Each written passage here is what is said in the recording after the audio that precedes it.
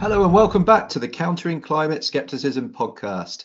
Each week we tackle a different climate skeptic argument from different levels of the climate denial ziggurat. If you want to know more about that, we have a specific episode explaining what the ziggurat is in detail. My name is John Rainier and I'm joined by my co-host Mark Prosser. How are you doing today, Mark?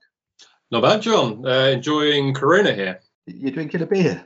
Yeah. I've always been drinking a beer every week when we have these chats. You know, I have my Uber-sized Corona here. It's like 8:30 in the morning, Mark. I know. But, you know, I just figured it would make me, I don't know, a bit more fluent and, I don't know, personable, I guess. I don't know. A bit strange, I'll admit.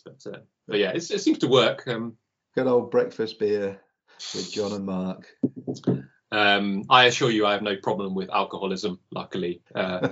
This is probably... Says every alcoholic everywhere. No, but I really mean it. Like, you know, I drink so little alcohol generally. So I feel like I'm pissing into the wind trying to convince you. Yeah, don't do that either. Yeah. Yeah. I'm sure you have experience of doing that, being an outdoorsy type. Yeah. So apart from my beer drinking habit at 8 o'clock in the morning, this week there was a super big storm passed through the UK. Yeah. Was it Storm Kieran? Was it? That's correct. Yeah. So it had like so they talk about storms in terms of their intensity a lot of the time by the pressure in the middle of them, and the lower, the more severe the storm is usually. And this one had a pressure of 950 millibars, and that's really, really low. And so it was a really, really strong storm. Where in the country did it hit the hardest? So it kind of, as far as I was aware, it sort of, from Devon, sort of going across the south of England. I think it tracked across there, and it's funny. On was it Thursday? I woke up and I was expecting there to be like loads of wind. Yeah. And there wasn't. I was like, what is this storm then that they're predicting? But basically, we were in the middle of the storm, and in the middle, it's all calm. The eye of the storm, yeah. Exactly, yeah. So it's kind of a bit surreal in that respect. But like in north of France, you know, the winds were like swirling around this sort of center point where we were, where there was no activity. Yeah, very, very strong winds, and probably.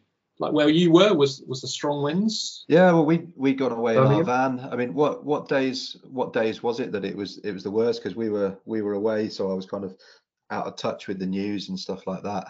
Thursday, maybe Wednesday. Yeah, we were up in Birmingham on Thursday. Like to be honest, just seemed like a blustery day. To be honest. Okay. The weather's rarely like super nice in Birmingham anyway. So, right. Just a different type of shit compared to the usual. Yeah, maybe the wind. Yeah, so it didn't hit us that bad.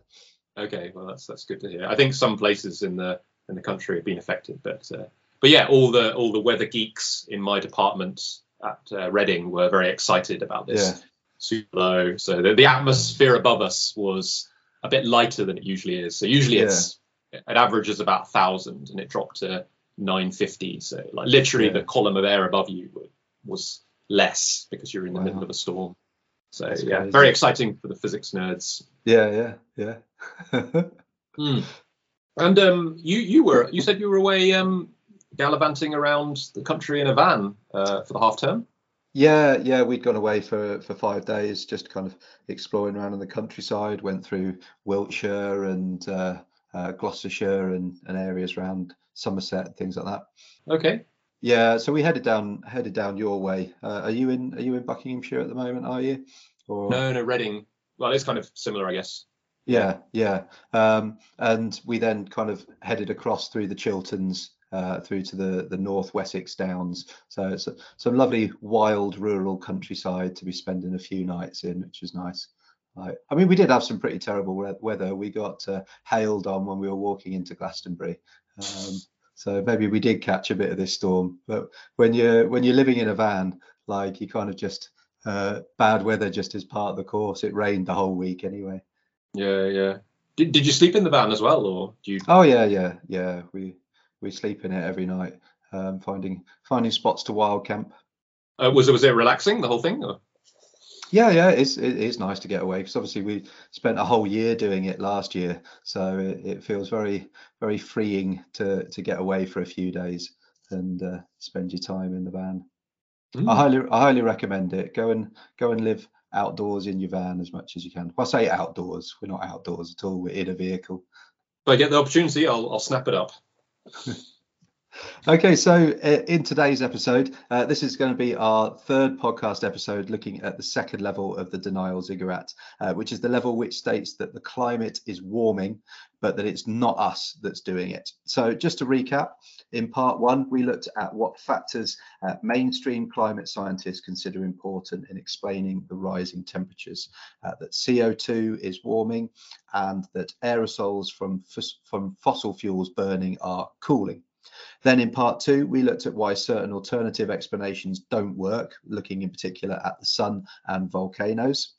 In this episode, in part three, we're going to be looking at a couple of criticisms that skeptics level at the CO2 explanation for climate change. We hope you enjoy.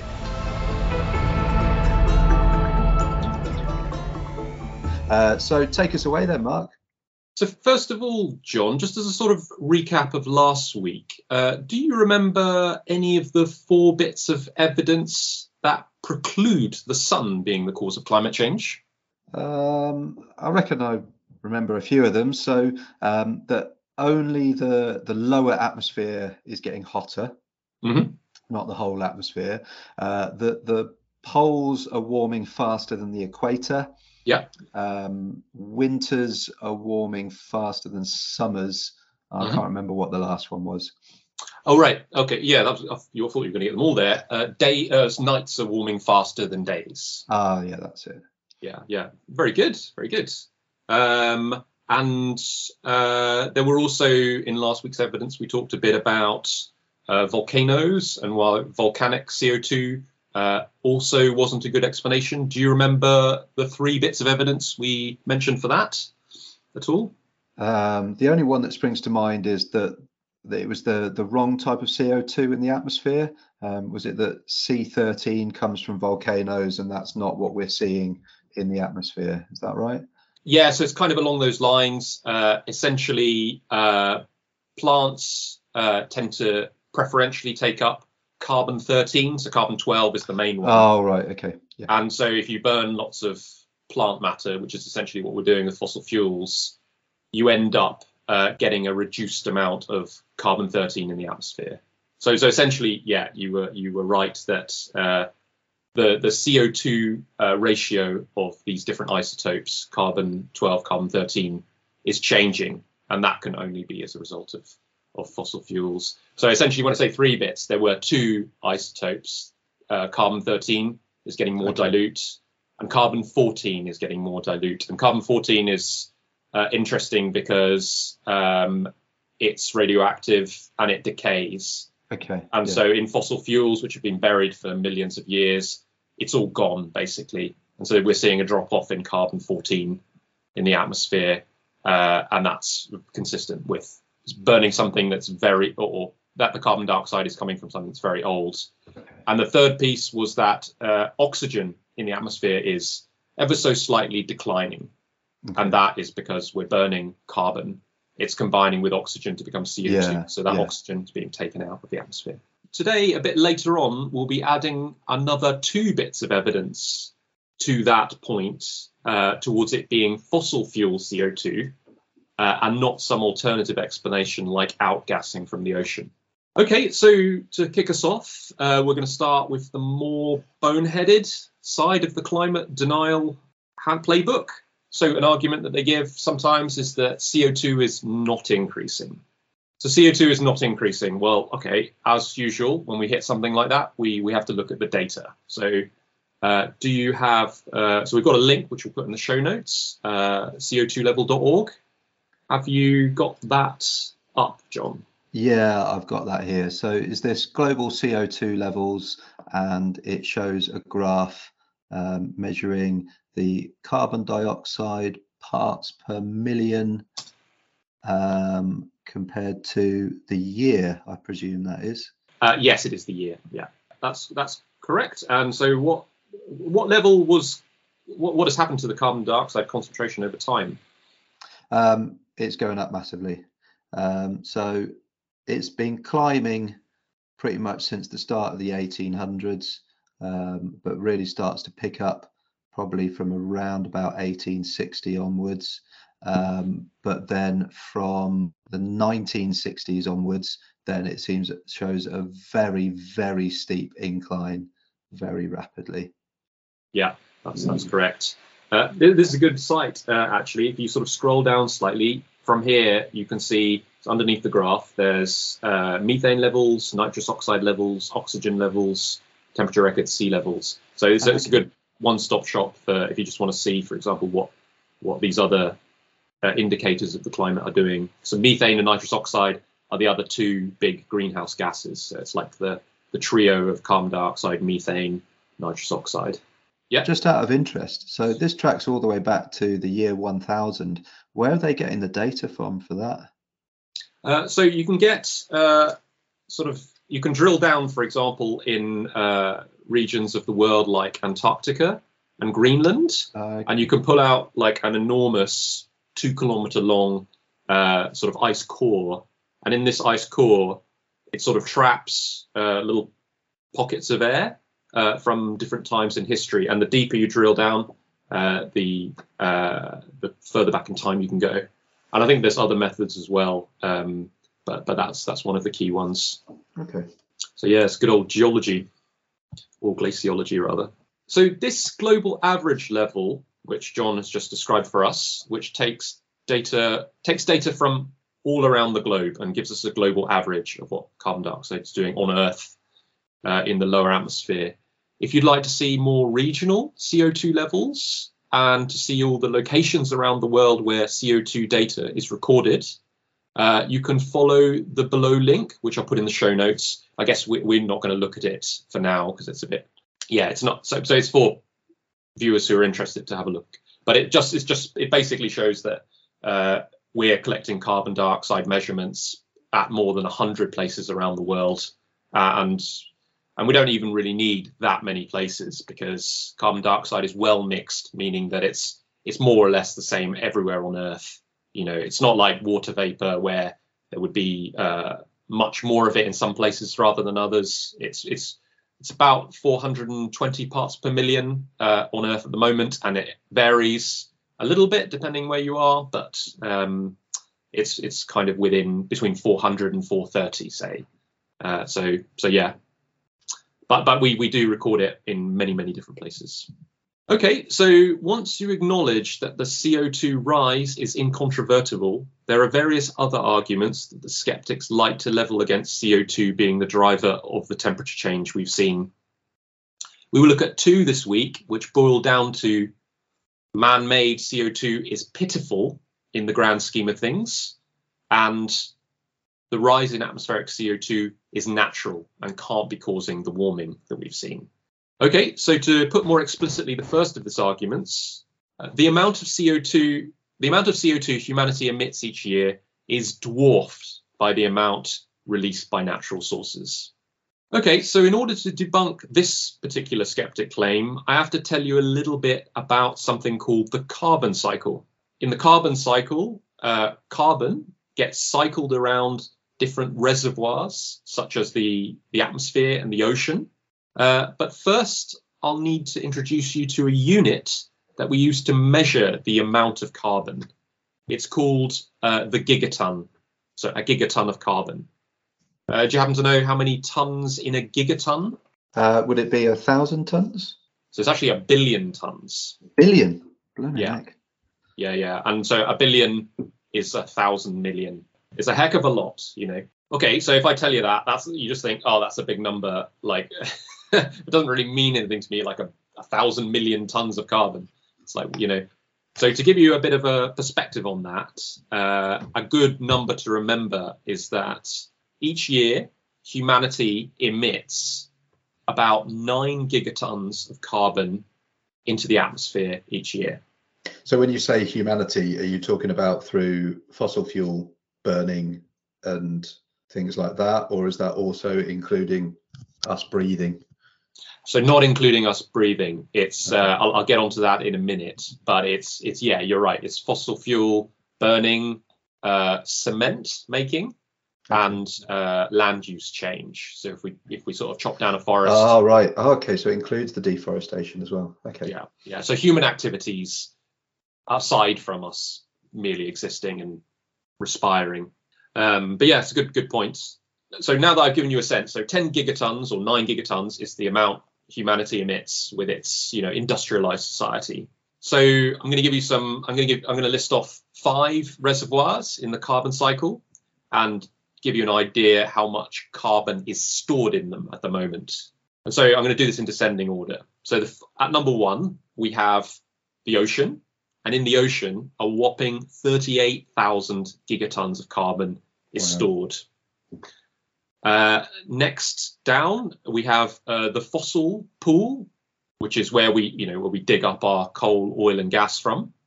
So all of that underground, there's about 10,000 gigatons of carbon in that reservoir.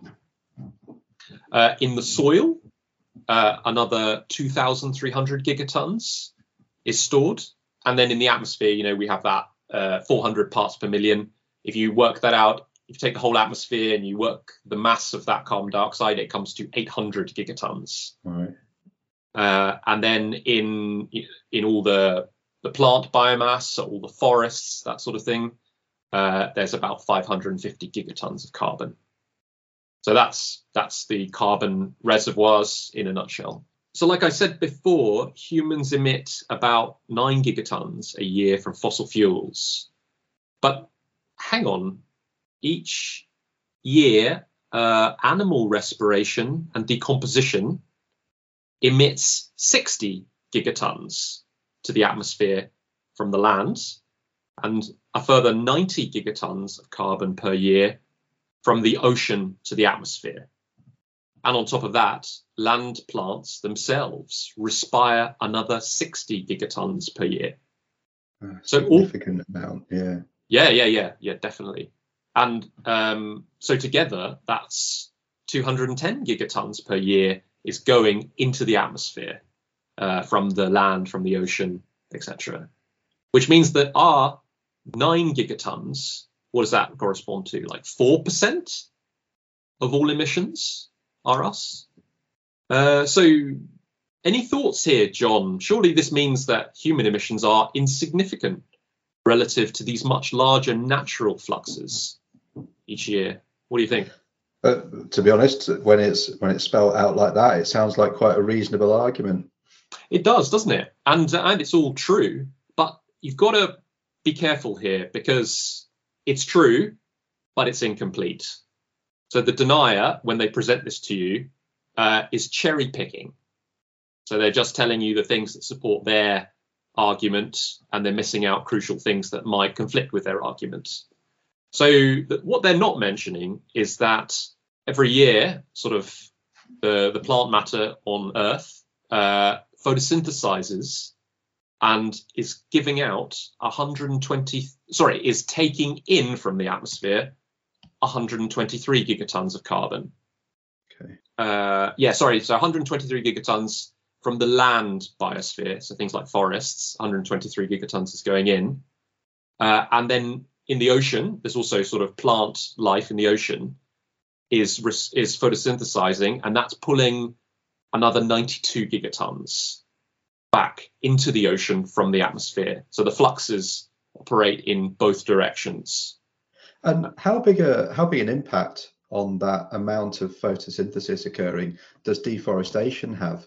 Is deforestation in the Amazon, is it having a significant impact on the amount of photosynthesis that is occurring worldwide then? That's an interesting question. I think actually, as one of the effects of climate change is that if you sum up all the plant matter on Earth, the amount of plant matter is actually increasing because the amount of CO2 in the atmosphere is increasing, because CO2 is kind of like plant food.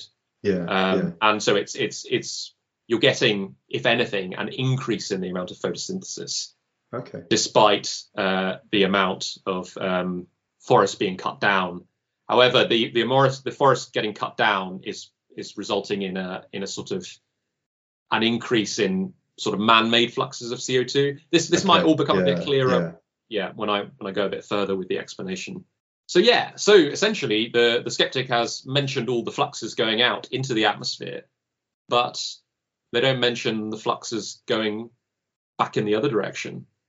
And so when you do that, you see that like they kind of cancel out all the natural ones. So all the animals respiring and then all the plants photosynthesizing kind of cancel each other out. And then what you're left with is the human emissions, which don't have that opposite flux back. Yeah. So if you get sometimes you get like a really stupid climate denial argument, which is, well, like we all humanity exhales carbon dioxide, and maybe we should stop breathing if we care about climate change. Does this? No, just the climate deniers, yeah. They'd be doing the world a favour if they stopped breathing. Yeah. Well, that's very funny, but a bit mean, John. A bit mean. I mean, like they deserve to get a clap round the head, or not, or maybe 2 clap round the head. But yeah. So, but do you see why is it okay that we can breathe out carbon dioxide, given that argument? Because we're included within the natural biosphere, I presume. So it means that our carbon dioxide is being reabsorbed by photosynthesis. Yes, exactly. You've got it. So it's kind of beautiful when you think about it. Animals on the land and the ocean breathe in O2 and breathe out CO2. Plants breathe in CO2, for want of a better word, and exhale oxygen. Although plants don't really do that, but in the photosynthesis context. And although these annual fluxes are vast and bigger than the human ones, they almost exactly cancel each other out. Burning fossil fuels is different, though. We're pulling these from deep reservoirs within the Earth and burning them into the atmosphere. Ain't nothing cancelling out those extra 9 gigatons that we throw. Yeah. So it just shows how finely balanced everything is, and that the human impacts do sway things quite significantly. Exactly. Yeah, there's this nice equilibrium in nature, and we've perturbed that. Exactly. If anyone was paying particular attention, they might have noticed with all the numbers in terms of the fluxes I gave out there, that the CO2 fluxes into the atmosphere was slightly less in total than those out of the atmosphere. So the natural fluxes are 210 combined going into the atmosphere, but 215 are coming back out. So more is being taken out than is being put in by the natural fluxes. This is because the land and the ocean are doing us a huge favour and mopping up about half of the CO2 which we dump into the atmosphere by burning fossil fuels. If they didn't, levels would rise even faster. Yeah. So currently, like every year on average, I think it's something like the amount of carbon dioxide in the atmosphere increases by 2 parts per million. If the atmosphere and the ocean weren't doing this for us, they might increase by 4 parts per million. Right. So thank you, nature. Yeah, but even though they do this for us, about half of the 9 gigatons that we emit doesn't get mopped up. And that raises the concentration of CO2 in the atmosphere. So that's the trick that's being played on us when the denier talks about these insignificant in the context of these vast fluxes. Yeah. You just have to know that they're missing stuff out, But it's also nice when you know this extra bit, and it just completely confounds them, and they're just sort of drowning in their own terrible argument after that, which is quite satisfying when you when you encounter this one. Moving on to the second anti-CO2 argument we're going to look at today. It's the argument that the CO2 rise we see today is an entirely natural phenomenon. Right. So there's a link here which I'll put in the show notes.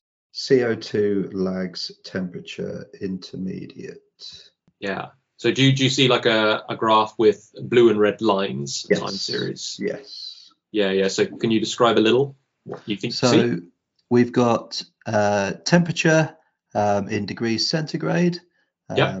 going from -10 all the way up to +25. And along the bottom, we've got age in thousands of years before the present. Yeah. And what we're seeing is, so what's the red line? Oh, okay. So the red line is temperature. Yeah. And we've also got the blue line, which is measuring CO2 levels in parts per million. And we basically see it's kind of oscillating up and down, and they seem to almost be mirroring each other. So as temperatures rise, we also see CO2 go up, and then as temperatures fall, we also see CO2 going down. And that seems to be fairly consistent. The larger the temperature increase, the larger the CO2 levels increasing. But we also are seeing that although there's been a kind of similar increase in temperature recently, the CO2 levels have shot through the roof. Yes. So they're what? I think it's sort of they at their maximum they were 280 parts per million in the past. So the previous 10 times. So there's this cycle has happened in the last million years. It's the temperature's gone up and down about 10 times, which I think you mentioned. But yeah, so the CO2 never has gone above 300 parts per million, and now we're north of 400 parts per million. And it's a stark contrast. So that's the graph we see before us. So it's a bit hard to see in this graph, but because the axis, the time axis, is just so massive. squashed. It's like a million years of time you're looking at. But temperature seems to rise if you sort of stretch it out. Temperature seems to rise first, and then carbon dioxide rises. Yeah. So what the skeptics argue is, based on this true time series, so it is true that the first thing that happens is that the temperatures rise, then the CO2 rises, rather than CO2 first, then temperature, is that they would say roughly 10 times over the last million years, so the intermediate past as far as the climate is concerned, CO2 rises have been the result, not the cause of temperature rises, and therefore CO2 can't be causing the current rise in temperatures. Do you notice any problems with this skeptic argument on the face of it, or does it sound like it could be true? Or the only thing I can really think of is it that because we're looking at such a heavily compressed period of time, that actually the effects are a lot more delayed than we're seeing. Is that potentially it? That actually what we're seeing is the CO2 increases are causing the next cycle. Is that potentially it? It's a good guess, but it's not the main issue with this skeptic argument. So I guess there's two issues with that particular phrasing. So I'll read the first bit again. So roughly 10 times over the last million years, CO2 rises have been the result, not the cause of temperature rises. Is it like a false equivalence thing? Yes. So we call this a false dichotomy. So it either has to be this or it's that. You can't have both. And actually, both things are true. So basically, roughly 10 times over the last million years, CO2 rises have been the result, not the cause of temperature rises. That's true. And therefore, CO2 can't be causing the current rise in temperature. No, hang on. It's not either or. Both are true. Yeah. So basically, CO2 can cause temperature rises, and it can also be the result of a rise in temperatures. Okay. So both can be true. So I'll explain. It might not be 100% clear now, but as we go on, hopefully it will become clear what I'm talking about. I think at this point, just a quick refresher Do you remember? I think we spoke about this a little bit on episode 2. But do you happen to remember, John, why in the intermediate past of the last 1,000,000 years, why did the climate go warm, cold 10 times? Do you remember the cause of that? Was it natural fluctuations in global temperatures? So was it like mini ice ages occurring? Yeah, sure. So there were, yeah. So that's true. But do you remember like why? So if currently it's because we're pumping carbon dioxide into the atmosphere, that's causing the warming. What was causing the warming and the cooling about every 100,000 years? Do you happen to remember? No worries if not. The only thing was it possibly related to the sun? Kind of indirectly, yes. Basically, the Earth's orbit itself. Oh yes, yeah. Changes. So it becomes sometimes a bit less circular. There are 3 main types of ways it changes. We're currently inclined at 23 degrees. So we have our seasons because of that. But this axis wobbles a little bit. So it goes from between 22.5 to 24.5. So sometimes it becomes more pronounced and less pronounced. And also the at the moment, the North Star is the direction of north, but every so often over a long period of time, this axis itself still remains at like about 23 degrees, but it flips. Okay. Not suddenly, but so there's all sorts of changes in the Earth's orbit, so it doesn't always remain the same. And these changes in the orbital dynamics mean that in some phases, the northern hemisphere is getting slightly more sunlight in the summer, and that can set off a slight warming of the ocean. And the ocean itself, over a long time period, will warm up slightly. And because it is slightly warmer, a warmer liquid, like we were saying with the beer experiment, I think we mentioned a while ago, a warm liquid can't hold as much carbon dioxide. Right, yeah. So it releases a bit of its carbon dioxide to the atmosphere. Carbon dioxide, we know, is a greenhouse gas and then causes further temperature rise. So you get the initial warming to trigger it off. That then leads to the ocean emitting carbon dioxide. That then feeds back, and you get then this quite, by geological standards, a fast rise in temperature. Yeah. So both are true. So the CO2 is helping the warming, but it's also caused by the initial warming. So if that makes sense. Yeah. So if the skeptic insists that for the previous 10 times it's been warming first and CO2 rise second, how can we be confident that this time the increase in temperatures we're seeing, the increase in CO2 we're seeing isn't a result of the rise in temperatures? So it's been like that for the past 10 cycles. You know, why are we so certain that it isn't the same now? Yeah. That it's not. Why are we so certain that it's carbon dioxide which is causing the temperature rise? Well, first of all, these orbital cycles are very predictable. And if we look at where we're at now, we should be heading into an ice age. Right. So we're on a downward trajectory, yet despite that, we're getting warmer. So just the timing is out as far as the skeptics are concerned. But imagine if, hypothetically, we were in the same situation with our warming, but just thousands of years later, when the orbital dynamics sort of indicate that we should be warming. So maybe the skeptic would have been on firmer ground to argue this because, you know, we would be in the right phase.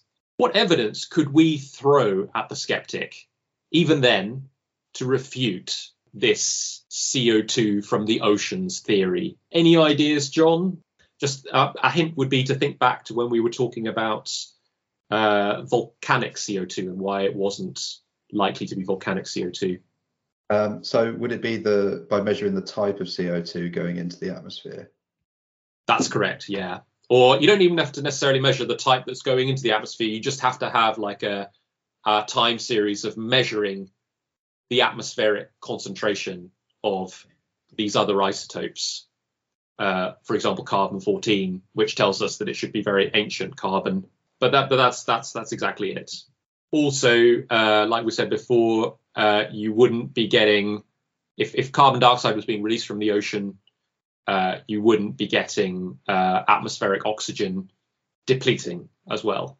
But in addition to these arguments, which are fine on their own, and you'd be perfectly able to rebut the skeptic if they were on that basis alone, there's a couple of points you could raise. Have you heard about a phenomenon called ocean acidification, John? No, I don't think so. Okay. So I've got another link here. The link will be in the show notes. Have you got it open? So ocean acidification, global warming's evil twin. Is this the one? That's the one, yeah. Okay, yeah. So let me just the graph again. Yeah, sure. Let me just explain what ocean acidification is first, maybe. When CO2, so CO2 dissolves in the ocean and the surface of the ocean, and it forms like a really weak acid when it does that through, it's called carbonic acid, and this then lowers the pH of the of the ocean. So basically, it's becoming more acidic. And so this is a huge problem for like life in the ocean. It's not it's not becoming like a strong acid or anything, but it's, like life in the ocean is sort of, it's used to the ocean having a certain pH, and so a change in that is problematic, especially if if you've got some shell on your back, then the extra acidity sort of hinders your ability to make shells. So sea creatures and corals as well. Corals don't like acidity. But yeah, so if we go back to the graph now, what do you see? Okay, so this is measuring acidity by pH.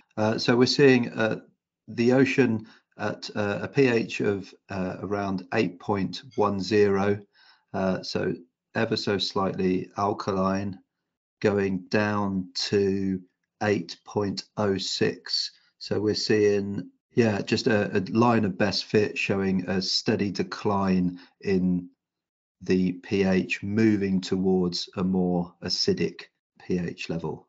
Yeah, that's correct. And that's over the time period 1985 to 2020. Oh, wow. So actually over a very short period of time. Yes. So maybe I think maybe they haven't been measuring ocean pH for as long as they have been measuring atmospheric carbon. So the time series isn't that long, but it's clearly getting more acidic. And that's because you have more carbon dioxide in the atmosphere, more of it gets dissolved in the ocean, and you get acidification. Yeah, so the skeptic argument that the ocean might be releasing carbon into the atmosphere, because there's a lot of carbon there. It's like 38,000 gigatons. It's the biggest reservoir of carbon. It's even bigger than the fossil fuel reservoir. The idea that, so if it just released like 1% of its carbon, we'd be screwed. Like it would just be so much carbon in the atmosphere. But there's a clever ocean acidification sort of teaches us that more carbon is going into the ocean than is going out of the ocean. Because if the oceans were losing carbon, the trend would be the opposite. Yeah, there would be less carbonic acid in the ocean, and as a result, the pH would be increasing. So it would be becoming more alkaline. We don't see this. So we know from that alone that there's a net flux into the oceson from the atmosphere. Okay. So it's like what I was saying earlier, it's mopping up some of the extra CO2 that we're emitting. But in so doing that, I guess it's good for temperatures, but it's also causing a lot of problems for life in the oceans. Yeah. So that's why they call it global warming's evil twin, another environmental problem. Yeah. So unfortunately for the skeptics, with the recent warming, CO2 really is the cause. There are I've now given you 4 reasons why it has to be old fossil fuel carbon that's doing it. Now, as I said before, the land and the ocean mop up about half of the CO2 we emit each year. However, there isn't a guarantee that they will keep on doing this with the same efficiency for us. The oceans are warming, and warming waters, as we've been saying, can't hold as much carbon dioxide. So the ocean may, unfortunately, as time goes on, get crapper at doing this favour for us. Yeah, it's giving us like a temporary buffer, but that's going to have declining returns. Exactly. So yeah, and as they decline, as this buffer declines, atmospheric concentrations will rise faster. So I don't know if they've seen evidence for that yet. You'd have to look into the most recent research, but it's worrying if that starts to happen, certainly. Yeah. And so one further comment: the skeptics are just so dead set about it not being fossil fuel CO2, but yet we kind of know how much carbon dioxide gets emitted from all that humanity burns. We know by how much carbon in the ocean is increasing, in gigatons. We know by how much CO2 in the atmosphere is rising. And all these numbers all add up. So we know carbon is getting put here, and we know how much it's increasing in the various reservoirs. This would be one mighty coincidence that these numbers all add up otherwise. And where the hell is this fuck ton of carbon that we are emitting supposed to go, according to the skeptics, who like to argue that carbon in the atmosphere isn't from fossil fuels? But still, they seem to cling to their pet theories. I guess when you don't want to believe something, you ask yourself, must I believe this? To which the answer is nearly always no, because no one is ever compelled to believe anything they fundamentally don't want to believe. That's good, just the way it is. Good philosophical point to end on there. I try, John. I try. All right then. So to sum up what we've covered today, then. So to sum up, the skeptics' arguments to do with level 2 of the ziggurat, we've been disproving those arguments, and this is what we've been looking at over the last 3 episodes. So that CO2 levels are rising, that humanity's CO2 emissions are not trivial, that volcanic CO2 cannot be the cause of elevated atmospheric CO2, neither can ocean outgassing of CO2, nor the land biosphere. We've looked at the argument that past warming cycles have been caused by very slow changes in Earth's orbit, and that the sun can't really explain the patterns of global warming we have seen. We've seen that numerous lines of evidence point to the cause being, in actual fact, ancient fossil fuel burning, so it is man-made. Apart from CO2, aerosols produced from the burning of fossil fuels also affect the climate by cooling it, but this cooling doesn't offset the warming completely, therefore we get global warming. Okay, so just to let you know, we're going to be releasing episodes at a slightly slower rate from now on. So once every 3 weeks will probably be the case once we get to this episode being released. And we've been releasing episodes weekly up until now because we've had a bit of a recording backlog. But we'll be these episodes take a fair bit of prep, largely from Mark, not from me. But that's not true, John. That's not true. But just so that we don't burn out, we're going to be slowing the release slightly over the next few weeks. So we hope that's okay with you all. So I guess on to our climate good news story next.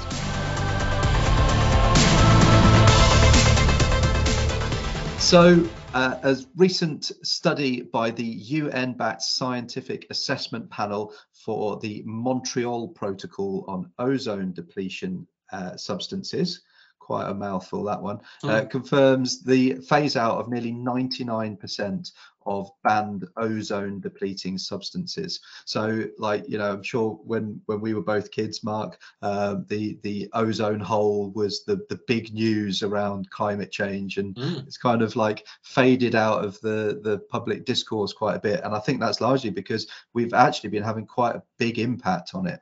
So it's expected that if current policies remain in place, the ozone layer is expected to recover to 1980 values. So basically the point before the appearance of the ozone hole, by around 2066 over the Antarctic, by 2045 over the Arctic, and by 2040 over the rest of the world. So This has required the phasing down of production and consumption of many hydrofluorocarbons, or HFCs. And while HFCs do not directly deplete ozone levels, they're a powerful climate change gas. So the work that has gone into over the last 30 years or so in fixing the ozone hole and banning those HFCs has actually then had a positive impact on climate change as well. And so their findings have estimated that this is going to avoid somewhere between a 0.3 and 0.5 degree warming by 2100. So I mean, to me, this demonstrates that when as a world, as countries across the world, when we work together on solving something, we do have a very dramatic impact very quickly in relative terms, and that we can make positive changes towards reducing climate change. Yes, certainly. I think, for anyone who's feeling a bit down about climate change and the progress being made, I think you think back to the ozone hole, and that is certainly one big good news story regarding the environment. So we sort of recognized the problem and we turned it around, and we can do the same with climate change if we keep up the pressure on governments and everyone, basically. Yeah, absolutely. I mean, it's showing here that, like, there's an example of people listening to the science, responding to the science, sustaining those policies, and then it having an impact. It's not rocket science that if we do these things and stick at them, they will have the impact we want to see. Yeah, and good news to hear also that, like, we've also avoided potential other warming impacts from these hydrofluorocarbons, because we don't need more warming. We really don't. No. Okay, so that's it for this episode. Thank you for listening. You can find a link to all of the materials we've referenced in this episode in our show notes. Next episode, we will be looking at level 3 of the ziggurat, that the warming will be insignificant. We're also possibly putting together an episode unpicking some of the climate denial arguments offered by influential figures such as Jordan Peterson.